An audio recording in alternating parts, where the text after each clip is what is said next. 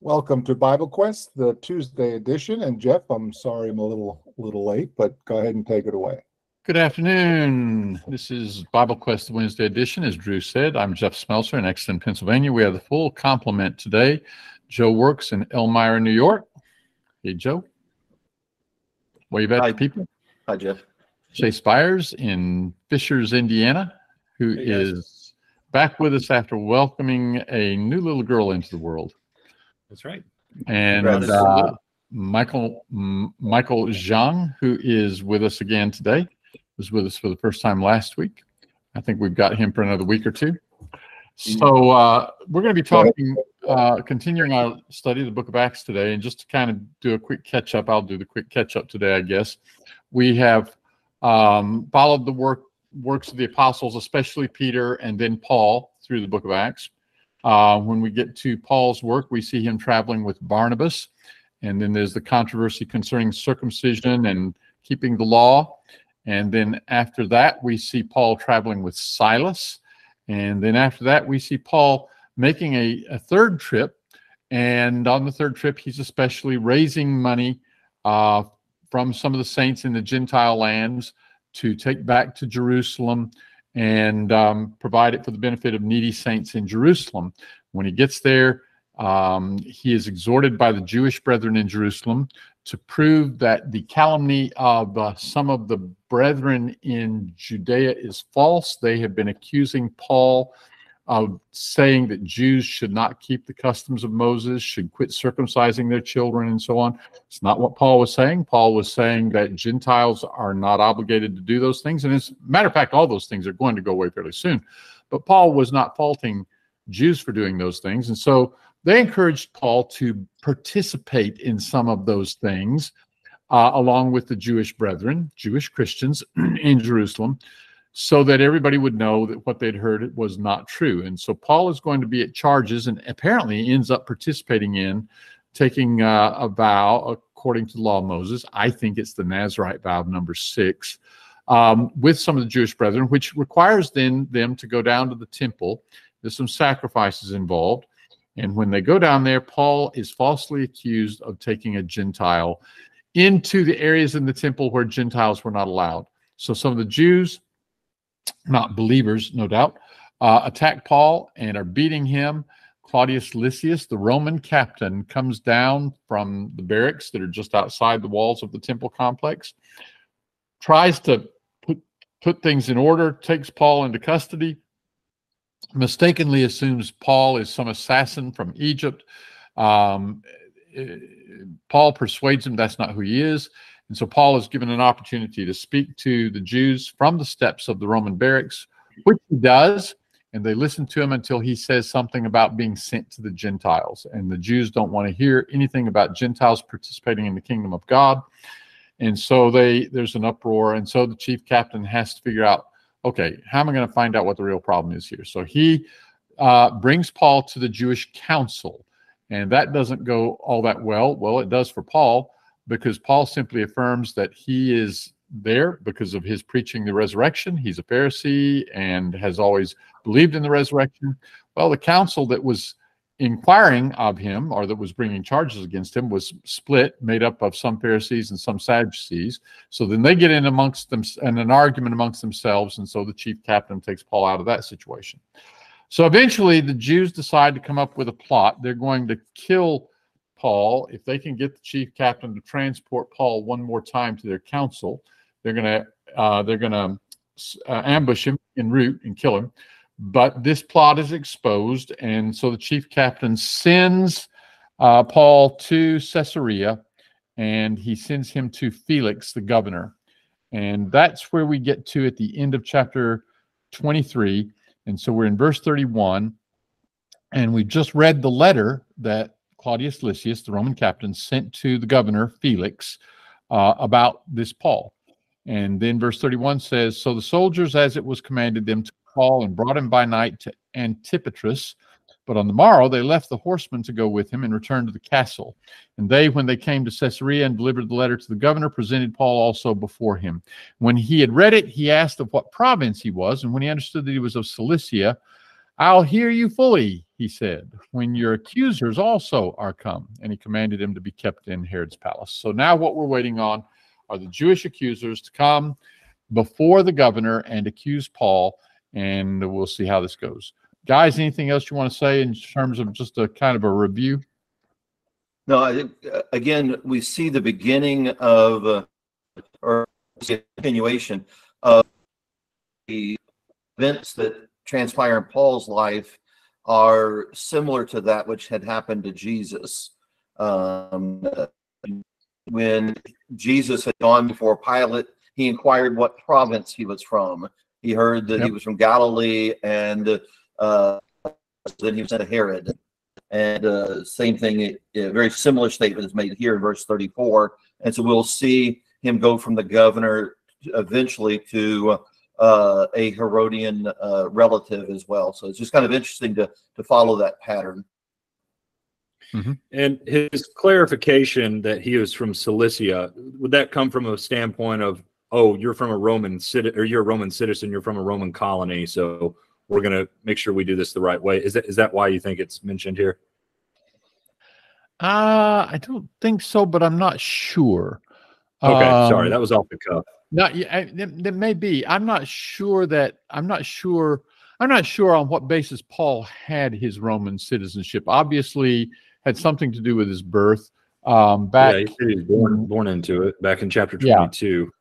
Yeah, and it may have to do with Cilicia had certain privileges, but I actually don't remember that off the top of my head. Joe, do you remember? I don't know of any connection for Festus at this point. We're talking about Felix right here. Okay, Joe, are you there? I said that wrong. For Felix, I don't know of any connection. Sorry, it's going to cut out again. I'm sorry. No, I don't know of any connection. Yeah, I think we had a miscommunication. You were cutting in and out there, and I expect you're not hearing us all the time. Is that right? No, I'm able to hear you. It's fine. Okay. All right. All right. Well, let's get to chapter 24. And if one of you guys want to introduce chapter 24 to us, take us how far you think we need to go. Go ahead, Michael. All right. 24. Yep. And after 5 days, the high priest Ananias came down with some elders and a spokesman, one Tertullus. They laid before the governor the case against Paul.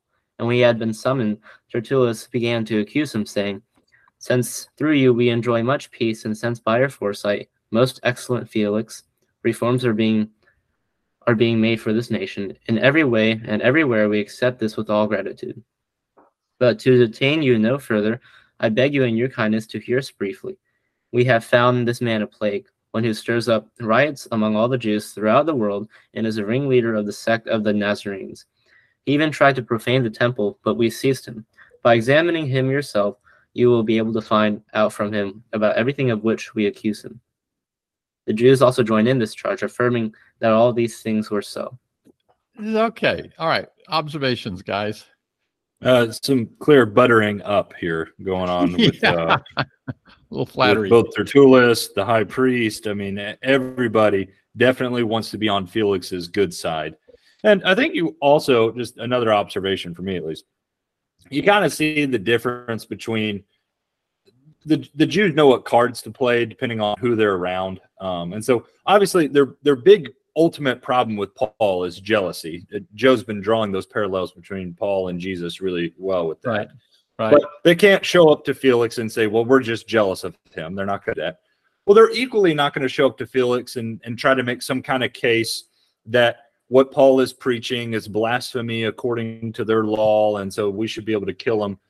What they're really trying to get Felix to realize is, I think, there in verse 5, we have found this man to be a plague, an agitator among all the Jews throughout the Roman world, and a ringleader of the sect of the Nazarenes. He's trying to paint it as Paul's just this guy who's going to lead a revolt if we continue to allow him to do what he's been doing. And so that's the angle they're taking with Felix, but this is not their real beef with Paul. That's exactly right. They're trying to put this in terms that would be of concern to a Roman governor. Yes. And so you don't want an insurrectionist in your jurisdiction. Calls it the So- ringleader of the sect of the Nazarenes.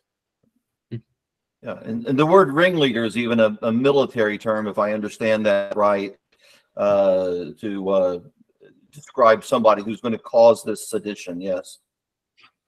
And why Nazarenes? Yeah, it's interesting. So Peter talks about Jesus of Nazareth, right? In Yep.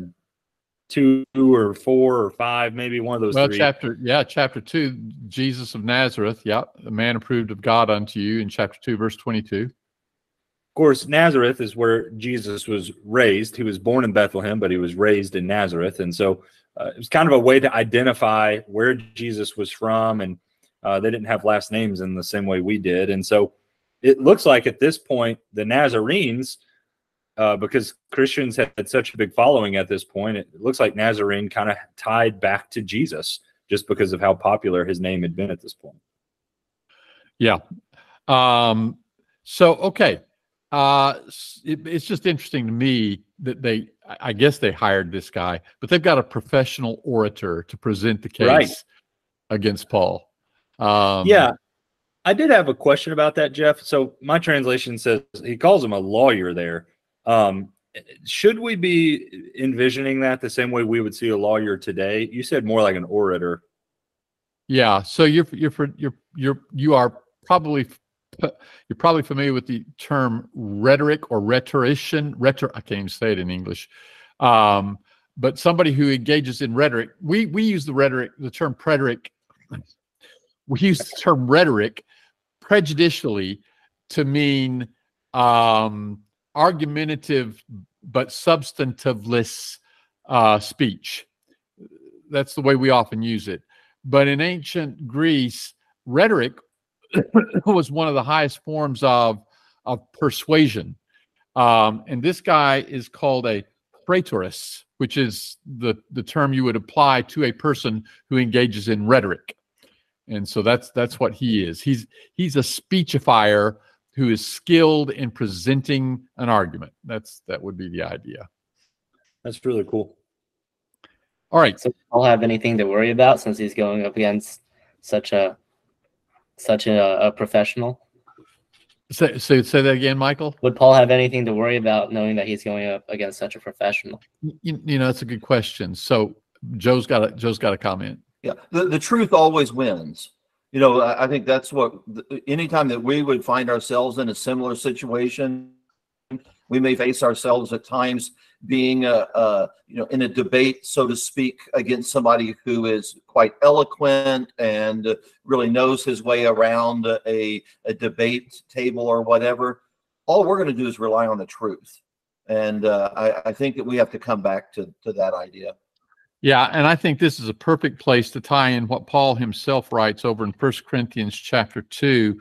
The Corinthians were people who naturally were inclined to arguments that sounded like great wisdom, philosophical arguments. Paul says in 1 Corinthians chapter 2 and verse 1 and 2, when I came to you, I came not with excellency of speech or of wisdom, proclaiming to you the testimony of God. For I determined not to know anything among you save Jesus Christ and him crucified. And I was with you in weakness and in fear and in much trembling. And my speech and my preaching were not in persuasive words of wisdom, but in demonstration of the Spirit and of power, that your faith should not stand in the wisdom of men, but in the power of God. I think Joe makes a good point, and sometimes we get tempted to really lower ourselves and get down into the arena of squabbling with somebody using human wisdom tactics. Paul did miracles. He could demonstrate, I'm speaking from the Spirit of God. We have the Word of God in written form. We can turn to the Scriptures and we can say, here's what the Word of God says. And if somebody doesn't believe it's the Word of God, we have the evidence right there in our hands. We can develop the case. But we need to keep in mind, it's not in us, it's not in our ability to outmaneuver somebody. It's in our ability to put our trust in the Word of God, or let's just say it's the Word of God. Yeah. Very good. All right, let's go on. What do you guys want to pick? Yeah. I think it's interesting they start with this idea of him being a plague or a pest. That almost seems childish, but correct me, Jeff, or others on the word here. It really carries forth the idea of a worthless or a scoundrel, and it would sort of be something to preface these other things. This guy is untrustworthy. It's the word in the Septuagint to describe Eli's sons.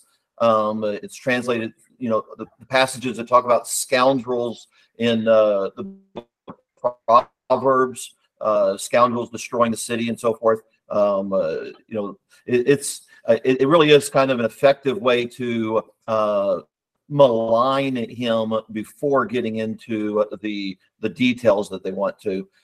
And so, again, I think you sort of see the weakness of their position. They have to just kind of resort to name calling here from the very beginning. Yep. So then we get to verse 10. Chase, why don't you pick it up in verse 10? When the governor motioned for him to speak, Paul replied, "Because I know you have been a judge for this nation for many years, I am glad to offer my defense in what concerns me. You can verify for yourself that it is no more than 12 days since I went up to worship in Jerusalem. They didn't find me arguing with anyone or causing a disturbance among the crowd, either in the temple or in the synagogues or anywhere in the city. Neither can they prove the charges they are now making against me. But I admit this to you. I worship the God of my ancestors according to the way, which they call a sect, believing everything that is in accordance with the law and written in the prophets. I have a hope in God, which these men themselves also accept, that there will be a resurrection, both of the righteous and the unrighteous. I always strive to have a clear conscience toward God and men. After many years, I came to bring charitable gifts and offerings to my people. And while I was doing this, some Jews from Asia found me ritually purified in the temple and without a crowd and without any uproar. And it is they who ought to be here because before you to bring these charges if they have anything against me. Or let these men here state what wrongdoing they found in me when I stood before the Sanhedrin. Other than this one statement, I shouted while standing among them, today I am on trial before you concerning the resurrection of the dead. So there's a whole lot in this section. The first thing that I just want to comment on, we talked about how Tertullus was flattering Felix. This character Felix is one that's known to us in secular history, and he does not have a good reputation. He is not considered a moral man, but the Jews come and they flatter him. Paul is respectful. He is a governor, and Paul is going to acknowledge his position as a governor. But Paul's statement is very simple. He says in verse 10, I know that you have been many years a judge of this nation. I cheerfully make my defense. You're the judge. You're the official. He doesn't go out of his way to say you're such a wonderful person or anything like that. Now, Paul is not, he is willing to acknowledge when there's some civil ruler who is of noble character. For example, Felix's successor is going to be Festus, and Paul will have a chance to stand before Festus in chapter 26. And when Paul speaks before Festus, Paul will say in verse 25 of chapter 26, I am not mad, most excellent Festus. There he refers to Festus and he acknowledges you're an excellent man. He doesn't do that with Felix. So one of the things this illustrates is Paul does not engage in obsequious flattery. Paul does not engage in insincere flattery. Paul does acknowledge even a vile man, even a corrupt man. If he is an official in government, Paul will acknowledge his status, and as a Christian submissive to God, he's going to be submissive to the rulers of the land. But he will make a distinction between in this case, Festus and Felix when he addresses them. I think that's interesting. But there are other things that are even more significant that we need to talk about in this section. What do you guys want to bring out? Well, I noticed that Paul. Go ahead. I noticed that Paul, after providing a simple defense, he redirects it right to preaching the gospel and redirects the conversation to Jesus, where he makes clear that he's been not only that he's been put on trial because of his proclamation of the resurrection from the dead, but also he makes the case again before them, preaching the good news to them. Right. Good. He also sort of just goes one line by line to dispute their accusations. Where they say that he's a plague, he says, I worship the God of my fathers. Where they say he's the creator of dissension, he says, I believe everything that's written in the law and the prophets. Where they say he's a ringleader of the sect of the Nazarenes, he says, I have hope in God. Yeah, you broke up there, Joe, but you're in verse 15 where he. Go ahead. I think we got you back. If he's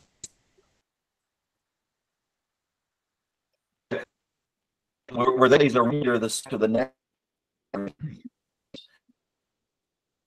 I'm losing him. Are you guys able to hear Joe? No, he's cutting it out.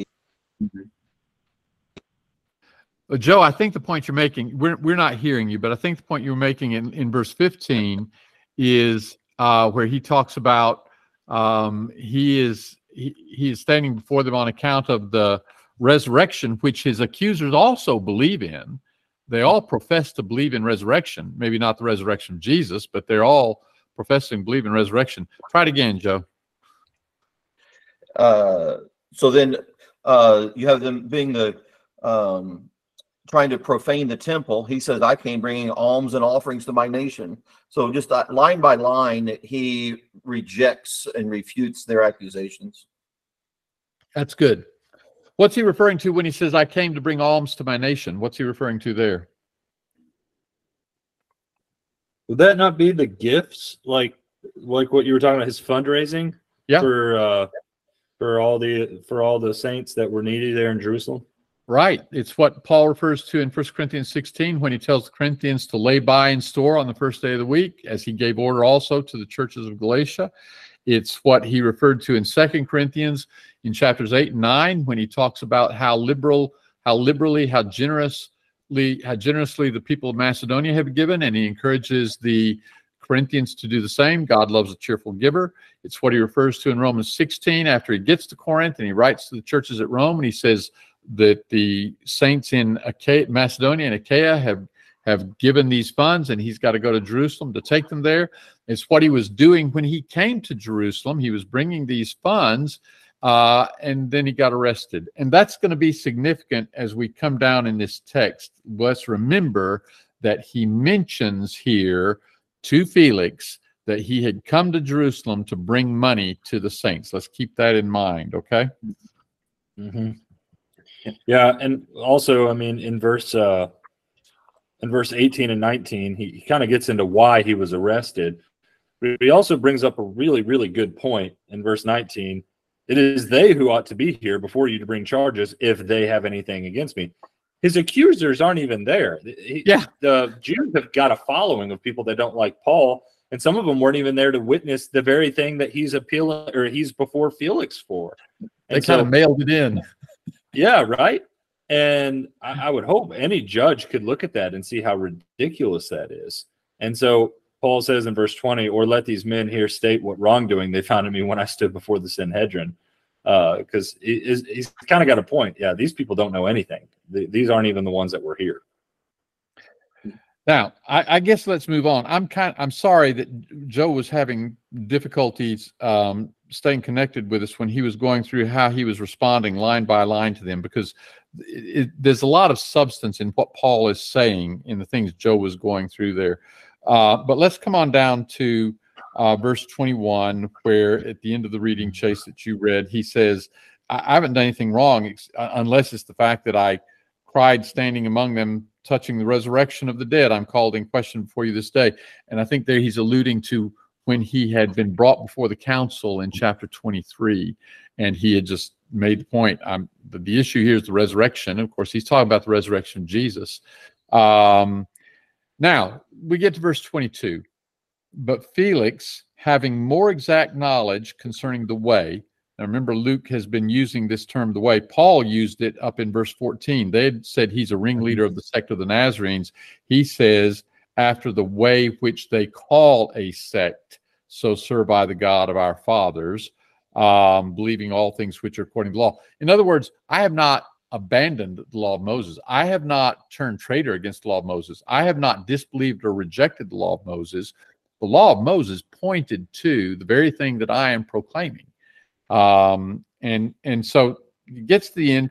Verse 22 says, Felix, having more exact knowledge concerning the way. How would Felix have knowledge of the way? It's going to tell us in just a little bit. Down in verse 24, how do we find out Felix knows about the way? His wife Drusilla is a Jewess, and so I think there's probably a good chance she's heard of it at this point. Also, her brother, or sorry, her dad was the one who had beheaded James, the apostle, back in Acts 12. Okay, I always have trouble keeping all those relations straight, but yeah. So in Jewish circles, the disciples of Jesus were just regarded as a sect of Judaism. And really, apparently, that's also the way that Romans would have looked at them who were familiar with them. This is just a sect of the Jews.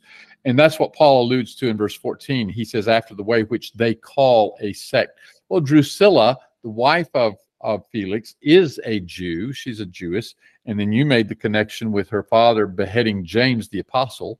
So Felix is aware of all this. So he knows about these followers of Jesus, this sect of the Jews who are followers of Jesus. So he knows a little bit about this.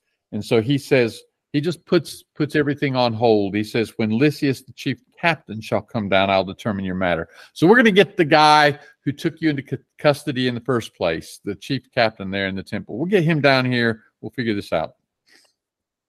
Hi, Mr. Jeff. Yeah. So is Felix a Gentile then? Yes, he is. So then wouldn't Drusilla have broken the law to marry him? Yeah. So the Herod. So I've done a deep dive on this. So the Herods were Jewish converts. So they were like pagans, but then they converted to Judaism, starting with Herod the Great, the one who rebuilt the temple that Jesus was going into, and so were the disciples. But they were very loose Jews. They did not stick to it. They intermarried. They certainly didn't keep all the parts of the law. And so they just sympathized with Jews, but they were never really convicted true Jewish people. And so the Jews were all kind of split on how they viewed them. And that's why, you have the Pharisees, but then you had the Herodians as well. And they were Jewish, but they kind of stuck to the Herod side of things. That's a good question, Michael. All right. Let's go verse 23 through the end of the chapter. It says, he ordered that the centurion keep Paul under guard, though he could have some freedom, and that he should not prevent any of his friends from meeting his needs. Several days later, when Felix came with his wife Drusilla, who was Jewish, he sent for Paul and listened to him on the subject of faith in Christ Jesus. Now, as he spoke about righteousness, self-control, and the judgment to come, Felix became afraid and replied, leave for now, but when I have an opportunity, I'll call for you. And at the same time, he was hoping that Paul would offer him money, so he sent for him quite often and conversed with him. And after 2 years had passed, Porcius Festus succeeded Felix, and because Felix wanted to do the Jews a favor, he left Paul in prison. All right. Several things here that are worth talking about. Where do you want to start? Well, it's nice when you it's nice when you have somebody's sermon title.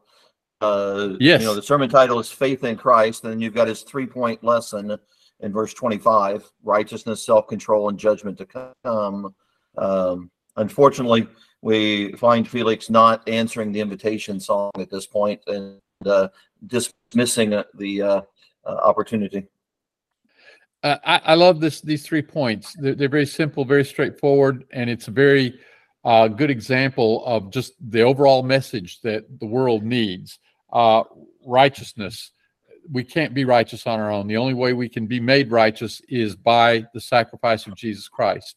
Self-control. That's our responsibility now. If we've been made righteous by the blood of Jesus Christ, we need to live in the ways of Jesus Christ and control ourselves. Sin is when we follow our own desires and we exalt ourselves as if we are God or our desires are God. But we've got to, self-control is part of the fruit of the Spirit. When we follow the Spirit, then we're going to control our desires and bring them into submission to the will of God. And judgment to come, we're going to be held accountable. Michael's mother is a tour de force. And one of the things is spiritual tour de force. And one of the things she stresses is we need to be talking about judgment to come. I'll often draw my timeline. You all have seen me use the kind of a graphic timeline. You guys may do something similar. And usually at the right end of the timeline, I have the cross because I've got the story of the Bible from Genesis up until the New Testament. And she keeps stressing that you need to go farther with that timeline and show there's a judgment to come. We're going to be held accountable. And Paul does here. Michael. Yeah, reading through these 3 points reminded me of one of the verses, and I can't quite get my head around it, but I'm sure you probably know, Jeff, where it says the Holy Spirit will convict people of, was it, if I'm remembering, it's righteousness, sin, and the coming judgment, though I think I may have that wrong. But yeah, and we just talked about this the other day, and right now I'm drawing a blank. Where is that, guys? John 16 verse 11, or John 16 verse 8 through 11. Yeah, good. So you see the convict the world of sin, righteousness, and judgment. So sin is lack of self-control, righteousness, judgment. Essentially the same 3 points there. So Great connection, Michael. thank you. What verse was it again? John 16, 8 through 11. Thank you. So he itemizes the 3 and then he develops them in verses 9, 10, and 11. All right. The other thing I wanted to notice here is Felix is terrified when he hears Paul preach this, but he's not willing to do anything about it. He is willing to hear Paul more and more, but what is it he's looking for as he continues to hold Paul in custody? He doesn't move the case forward. He doesn't convict and he doesn't acquit. He doesn't release. He just keeps Paul in custody and keeps saying, well, Paul, come talk to me some more. What's his agenda? Well, I know this because Jeff told me this before, so I'll just tell you guys what Jeff said, which is that so Felix, when Paul told was before Felix and said that he came to bring alms and offerings. So Felix knows that Paul has money with him, so he's hoping to get a bribe from Paul and hopefully get some of the money. Yeah, I have some questions about that because, like, I would imagine Felix was paid quite handsomely in the position he was in. So it was no small amount of money Paul must have had if he's hoping to get some from him. Right. It must have been a lot because he went to a lot of cities. I don't know how many, but he went all throughout the churches that he previously established. Yeah, so in 1 Corinthians 16, when he tells the Corinthians to be setting aside money, he says, as I gave order to the churches of Galatia, so also do you. So you might think Antioch, Iconium, Lystra, and Derbe, and then he's in Ephesus when he writes that, so church at Ephesus. Then he goes to Macedonia, and he does collect money from the churches in Macedonia, and you might think Philippi and Thessalonica and Berea, and then he goes to Achaia, and of course you've got the church at Corinth and the church at Cenchrea, and so quite a number of churches, brethren in various churches have contributed money, and so he's come with this money. He's mentioned this money in Acts chapter 24 and verse 17 when he said, I came to bring alms to my nation. So Felix apparently picks up on that, and he says, this guy has connections. He can get money, and he's hoping to get a bribe. Just a clarification. We're not suggesting that he still has that money, right? Right. Okay. He would have given that money to the elders or taken care of that back in chapter 21. As soon as he gets there, he's not going to hold on to that any longer than necessary. But again, he's known for being able to get hold of money. And so there's an incentive. Exactly. Yeah. And thanks for clarifying that. Yeah. Good. It's also interesting how Felix kept Paul, not for him speaking about God, but for money. And we remember in Luke, Jesus said, you cannot love both God and money. Yep. And so Felix clearly had made his choice. It Yeah. wasn't God, it was money. You know what I think I read over every time? Paul was there for 2 years in verse Right. 27. Right. That So would back be up. so frustrating. Back up to verse 11. When he stands before Felix and the Jews have this order to come, Paul says, it is not more than 12 days since I went up to worship at Jerusalem. So he arrived in Jerusalem, and in short order, he goes to the temple. And then 12 days, with less than 12 or no more than 12 days after that, he is to the point where he's standing before Felix. And then he sits there in his custody another 2 years. So everything that happened with Claudius Lysias and the plot and all of that within less than 2 weeks' time. And so now we get to the end of chapter 24, jump ahead 2 years. Festus is replaced by Felix. Felix replaced by Festus. And Paul is in Caesarea or Jerusalem? At this point, he's in Caesarea. At this point, he had been transported to Caesarea by that large armed guard. Right. The Claudius Lysias had him in Jerusalem.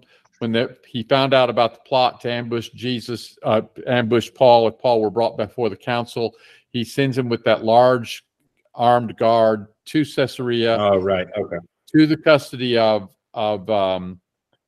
Felix, and now Festus comes into office. And